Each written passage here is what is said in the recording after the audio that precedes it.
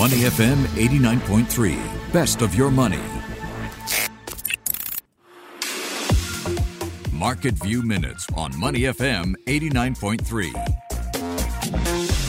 There is a debate going on in the markets as to whether data centers, particularly the real estate investment trusts that own them, are good investments or not. Just about everyone agrees that demand for cloud-based services is rising and the potential market size for this is huge. But just who will benefit? Well, US-based hedge fund manager Jim Chanos is arguing that data center REITs are facing, quote, technical obsolescence.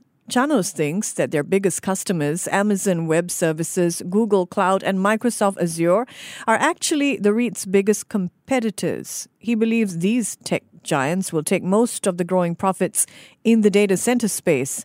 So Chanos is starting a fund to short or bet against US-based data center REITs. When their unit prices go down, Chanos' profits go up. Chanos' announcement had an immediate impact on several stocks, including Digital Realty Trust, Equinox, and Iron Mountain, which all fell 3 to 5%. Here in Singapore, Digital Core REIT is a pure data center play. It's down more than 30% over the past 3 months. Keppel DC REIT is also in the red, though not quite as much. It's down 20% since the start of the year. Local analysts have a different take on this sector than Chanos.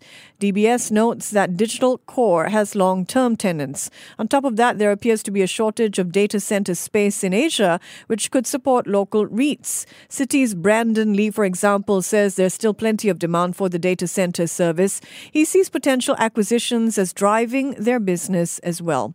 So what do you think? Do you agree with Jim Chanos, who's betting against data center REITs, or are you in the same camp as Singapore's top analysts who are still bullish on the sector? Share your views with me on Twitter. You can find me there at @MichelleMartin_. To listen to more great interviews, download our podcasts at moneyfm893.sg or download our audio app. That's AWEDIO. Available on Google Play or the App Store.